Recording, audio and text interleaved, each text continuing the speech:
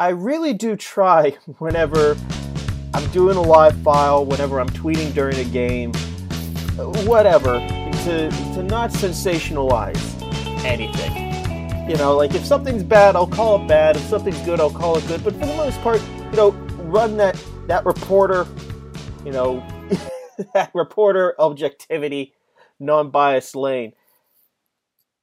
But on Thursday afternoon, instinctively, it was just like one of those came into my head, have to put it out there in the world. I tweeted out that the Will Craig defensive mishap was the worst play in Pittsburgh Pirates history. And you can talk about Jose Lean's error in 92, or Bonds' throw, or the wild pitch in 72, or whatever. There were two runners on third base. There were a lot of them. There were a lot to choose from.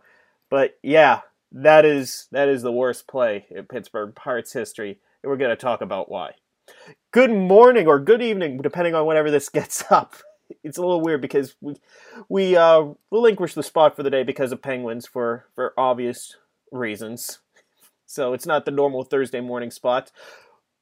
But I hope you're doing well whenever you are listening to this. This is the podcast to be named later here on DK Pittsburgh Sports Podcast Network. My name is Alex Stumpf. On Thursday, the Pirates lost by 2 runs, and we could all figure out where the 2 runs they lost by came from.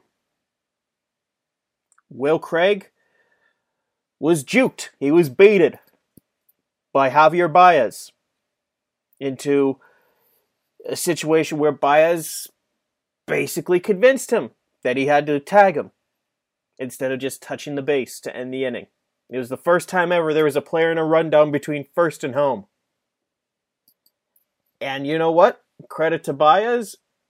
You can't, even if it's a 0.0001% chance of that happening, it worked. It was 2 runs, and it got the Cubs a win, and it got the Cubs back in the first place. The Pirates, on the other hand, I guess we'll call this a teachable moment. I don't know exactly how much you could teach there besides know how many outs there are, or don't try to tag the guy, or don't throw the ball towards home, or if you're going to try to throw the ball towards home to get the runner who's trying to get home, you probably could have just tagged him, as a commenter on the site pointed out in the comment section of the main file. It was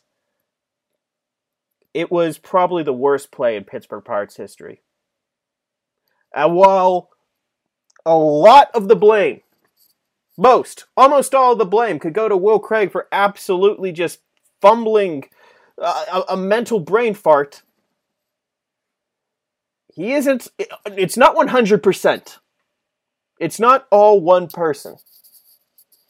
Because here's the deal. You know what Michael Perez should have been doing during that play? He should have had both his arms up in the air, pointing to first base, saying, just go back there. Tyler Anderson should have just done the same. And you know what? Tyler Anderson, you can call it Jari talk, you know, after the fact. But Anderson said, that's on every single one of us too. And it kind of is. Unless your name is Brian Reynolds or Ben Gamel, who are out in left and center field, you could have done something there. I feel kind of weird putting any blame on Gregory Polanco because Polanco saw a situation where Adam Frazier wasn't covering first base. Baez is breaking towards first. You get him at first, you save the run. Maybe he had poor decision making on his part to actually go for it. He tries to cover first base. He tries to make a play in that situation. Frazier, how much blame can you actually put on the guy for not breaking towards first base whenever he's seeing this going on? It's the same way with Anderson.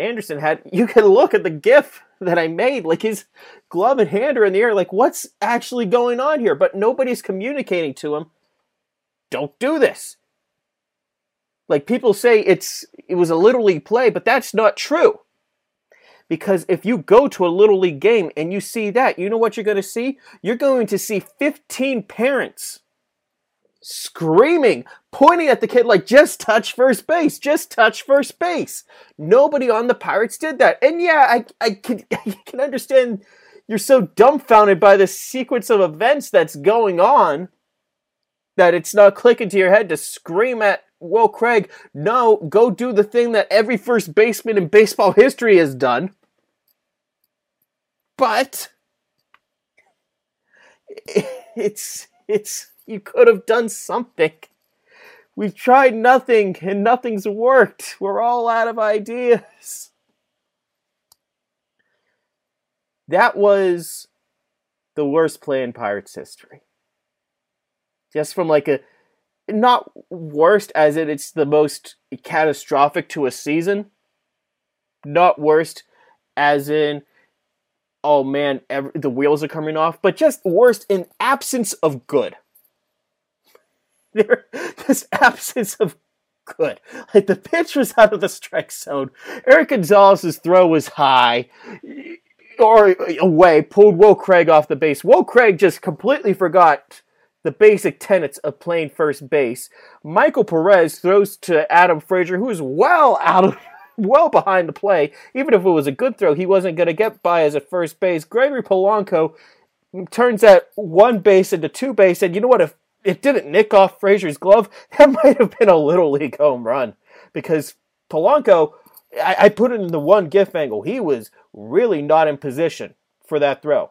Like, if Frazier didn't get a piece of his glove on that ball would have rolled to the wall. Reynolds would have gotten to that ball first. And who knows really what Brian Reynolds and Ben Gamel were doing. You know what, if you're Brian Reynolds and you see that play, you're like, yeah, nothing's going to come my way here. Except it did. That's just like an absence of good where we could dissect every single part of it. I literally dissected every single part of it in The Gamer. Go read that if you haven't already. It surprisingly became one of my favorite ones of the year. I think I'm going to reflect and think, yeah, it was one of my favorite ones, even though the play was so unbelievably bad. But I hadn't done one of those before where it's just like, let's actually throw, we're going to write 1,000 words about a singular play and we're going to get quotes from 5 people on it. That was fun in that regard. It wasn't fun, as in, oh man, the Pirates just completely blew it, and now they're on a 6-game losing streak. They played these Cubs hard, and I have said many times that I do not think the Cubs are a good team. This is not a particularly good Cubs team. Take it for what it is. So, yeah, they swept the Pirates. They've played 12 games against the Pirates right now, and they're, in a share first place at the moment? Yeah, let's see what they do whenever they have to play more of the big boys across the league. They're doing well this month. I'm not convinced the Cubs are really going to be division champions right now. I still think it's going to be the Cardinals or the Brewers or maybe the Reds if they're so streaky. If they just stay hot at the end of the year, I guess. Maybe. But I doubt it's them. I think it's going to be the Brewers or the Cardinals. I don't even know if the Cubs are going to make the playoffs. That's not important. I'm just rambling at this point because I don't know how much there actually is to say about that Will Craig play. It might end up being Will Craig's legacy here in Pittsburgh. I mean, it's a bad play by a rookie who was up here because 2 first basemen are injured. Both of them are going to start running the bases this weekend. They're getting close. There isn't an official timetable yet, but running the bases is one of the last things you got to do whenever you're coming back from a hamstring or groin injury. They're close.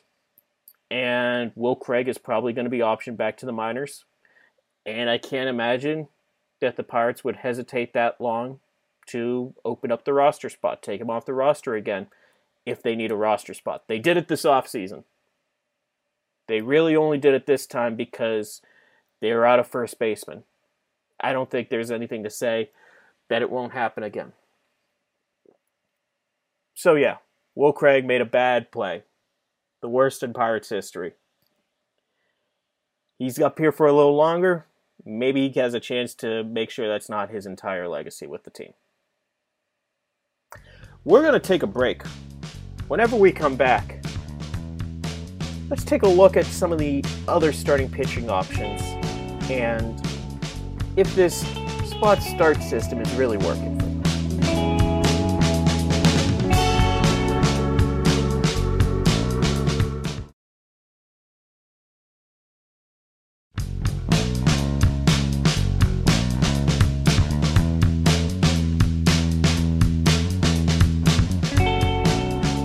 Welcome back to the podcast to be named later. My name is Alex Stumpf. For the second segment, I want to talk starting pitching. Especially the young starting pitching.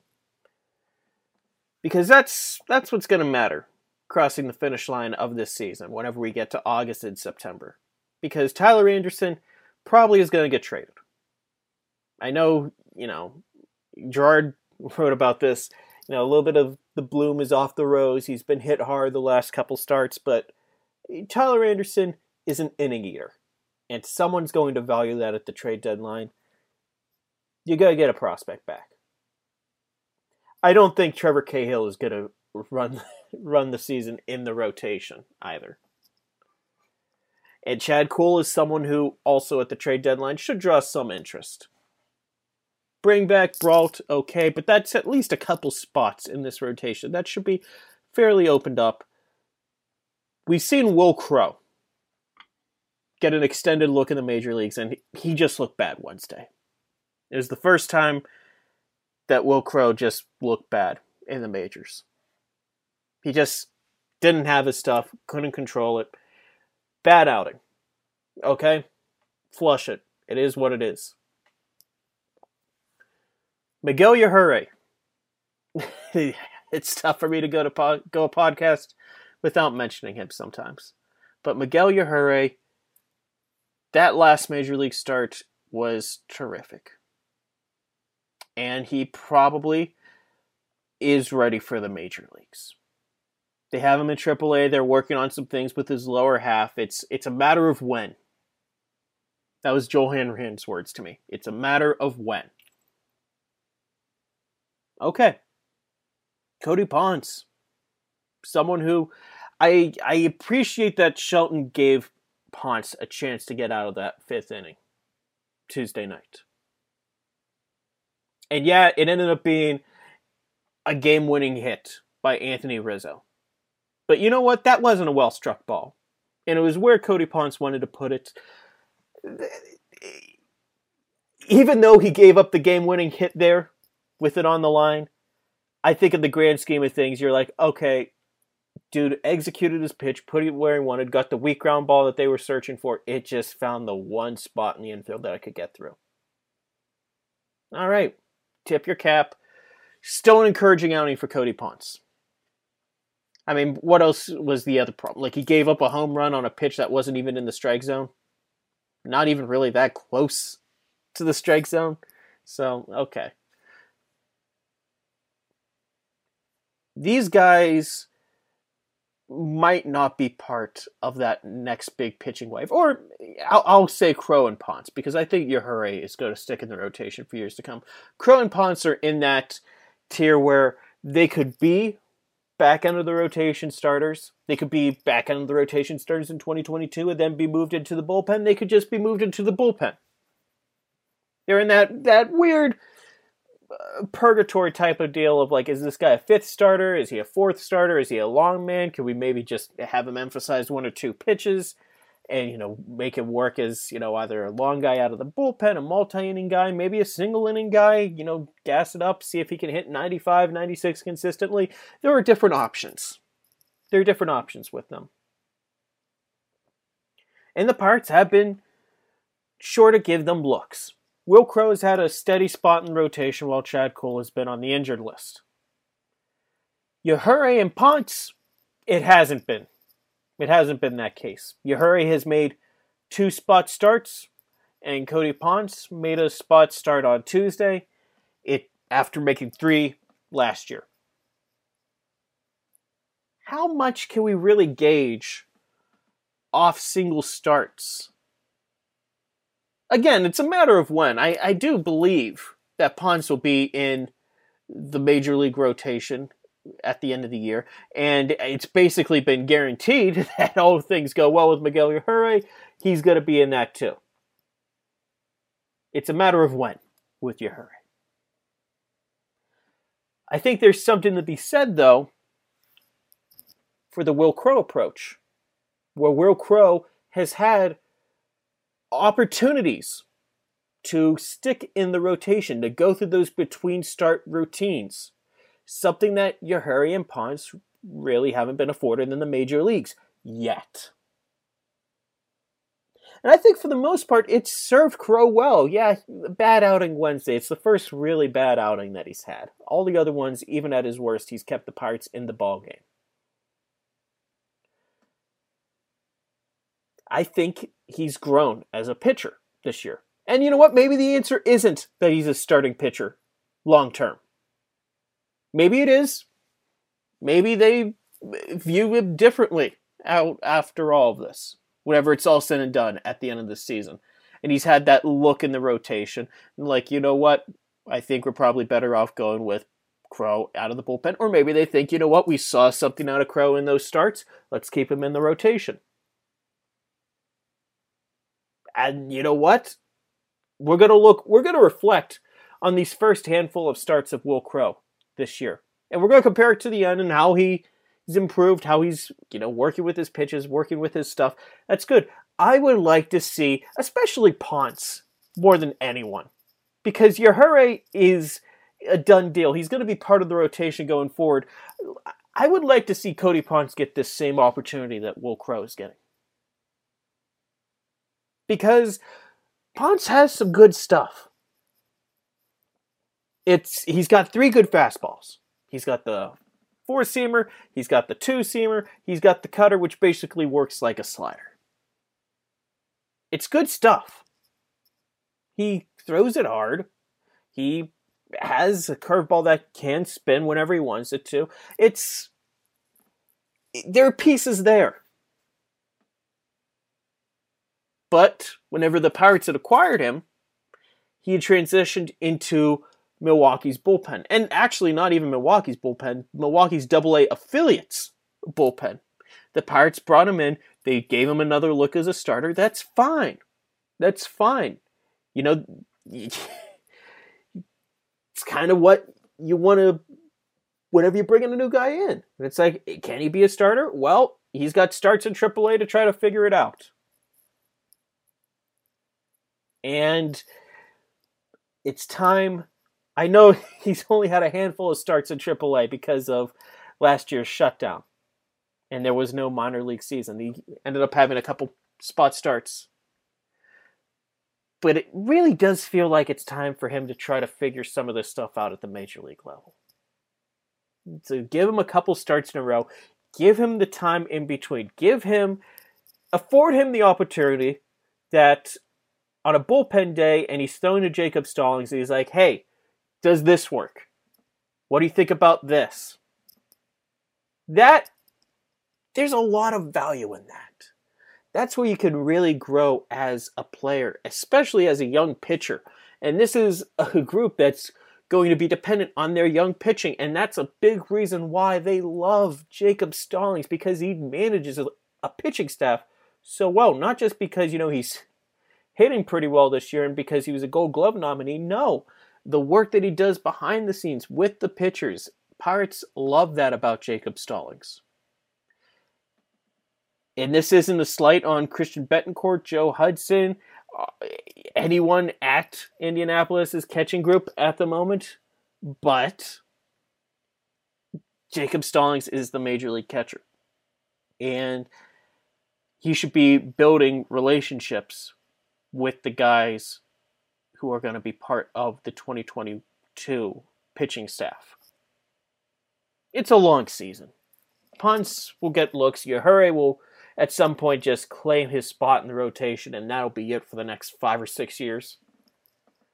Until then, it's just going to be these opportunities that the Pirates give where they give them a spot start. Which is good. Gives them a taste. Might be time to start thinking about pushing it a little further, though. Thank you for listening to the podcast to be named later. If you haven't already, please be sure to subscribe. Get all your podcasts right here from DK Sports Radio. Going OG with the name there. Wherever you get your favorite podcasts, we've got them on here. A lot of great stuff. Be sure to tune in Saturday, where Jared Prugar and I, we talk prospects. Thank you so much for listening. We'll talk again next week.